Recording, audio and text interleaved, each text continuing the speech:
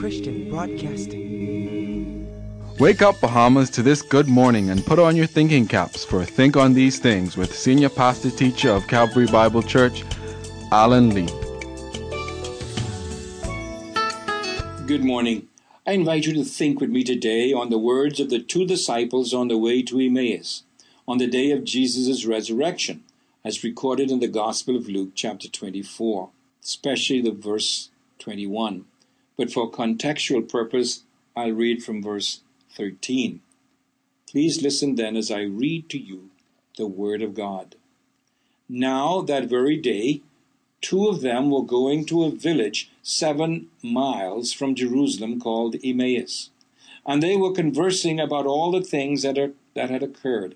And it happened that while they were conversing and debating, Jesus himself drew near and walked with them. But their eyes were prevented from recognizing him. He asked them, "What are you discussing as you walk along?" They stopped, looking downcast.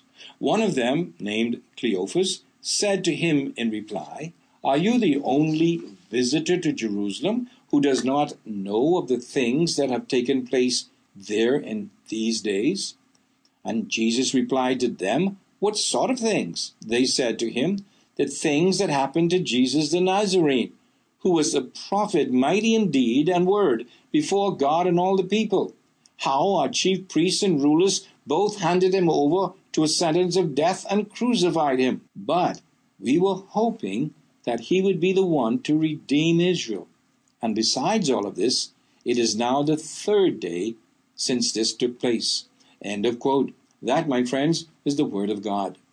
Now, the concept I would like for you to think with me about today is contained in the last phrase of verse 21, which says, "It is now the 3rd day since this took place."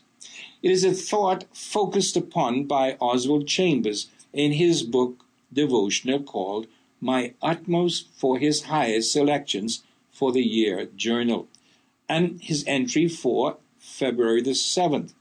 And it really has nothing to do with the resurrection per se, but rather the disciples' attitude toward it.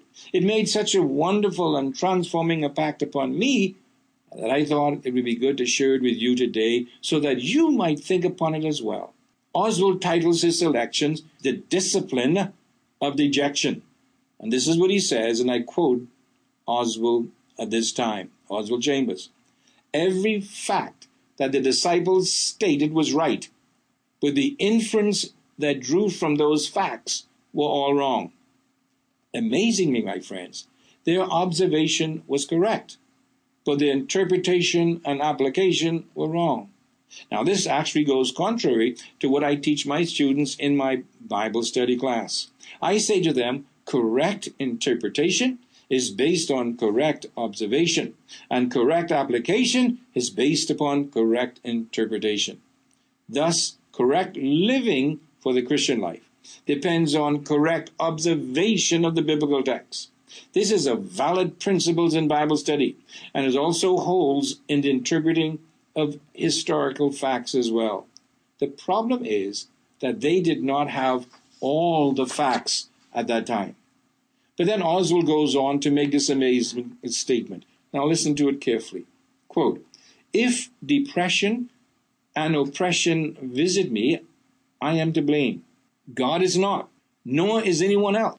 Dejection springs from one or two sources. I have either satisfied a lust or I have not." Listen carefully now for what I thought was simply a profound statement. Quote, "Lust means I must have it all at once." Listen again to it. Lust means I must have it all at once. My friends, this is a riveting and biblical definition of lust we do not often consider. We oftentimes limit our idea of lust to sexual immorality or greed for things. But as Oswald Chambers says, spiritual lust makes me demand an answer from God, instead of seeking God who gives the answer. Wow, what a transforming and convicting thought to think upon. Listen to it again.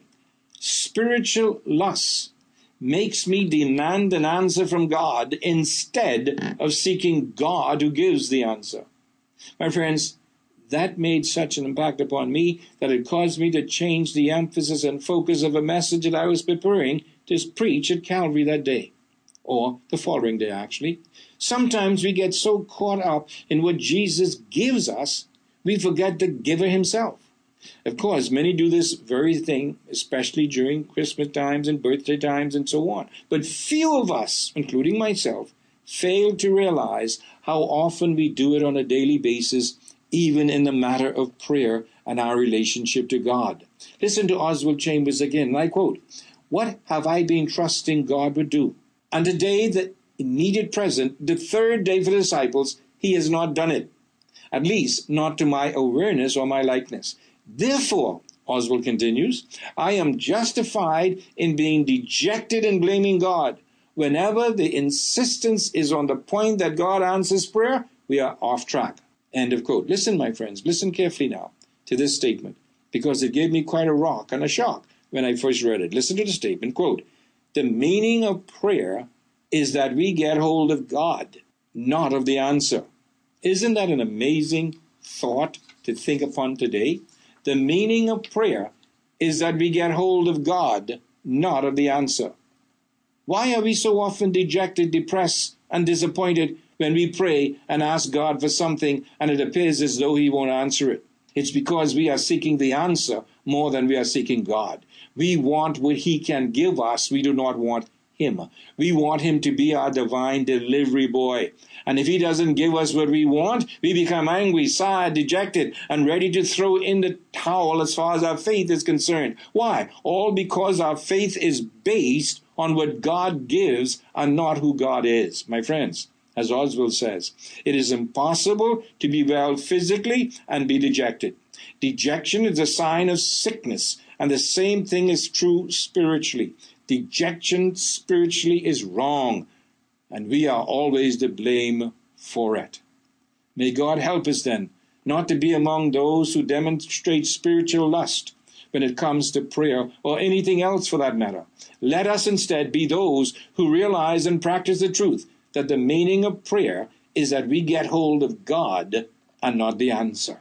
As always, this is Pastor Lee saying, Selah, think and act on these things. Your one source and leading provider for total business solutions in the Bahamas is ready to provide you with sales and service with a capital S. For 65 years, the Armory Company has remained on the cutting edge of technology in Nassau and Grand Bahama while partnering with technological giants like IBM, HP, Canon, Kyocera, Diebold, and Pitney Bowes. Factory-trained technicians ensure that "we service what we sell" is a slogan said with truth and confidence. At the Armory Company, you'll find surveillance, counterfeit detection, and point-of-sale systems, business equipment, and office furniture. The Armory Advantage. Multi-Discount Furniture and Rooms to Go Montrose Avenue has the largest selection of household furnishings, baby furniture, appliances, and linens in the Bahamas. Dining room sets and dinettes, entertainment centers, TVs, desks, tables, and so much more. A wide variety of drapes, rugs, and linens too. Very economical refrigerators, freezers, washers, dryers, microwaves, stoves, and gas and electric. Save up to 30% and more every day. Free delivery in Nassau and to our Family Island customers to the boat of your choice. Multi-Discount Furniture and Appliances and Rooms to Go, Montrose Avenue, Nassau. Palmdale Vision Center is celebrating its 15th anniversary during the month of August.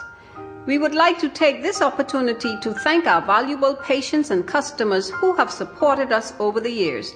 You have made us who we are today, and we would like to say thank you. So stop in and see us today. We're located north of Home Fabrics on Mount Royal Avenue, and our telephone number is 325-3585. Remember, we care for your vision as we would our own. That's Palmdale Vision Center.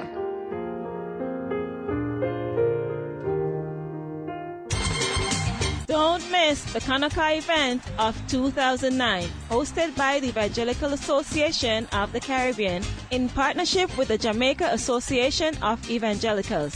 Mark your calendar and attend Kanaka 2009 at the Jamaican Pegasus in Kingston, Jamaica, October 26th through the 29th. If you would like more information, you can go to www.caribbeanevangelical.org. You've been listening to Think on These Things with Senior Pastor Teacher Alan Lee on ECB, Excellence in Christian Broadcasting. We look forward to being back with you again this afternoon at 3 p.m. right here on 107.9 FM. your inspiration station with programming designed especially for you and your family. So until then, continue to think on these things. May the Lord guide you and His love inspire you this day. Think on These Things is a production of ECB, the radio ministry of Calvary Bible Church.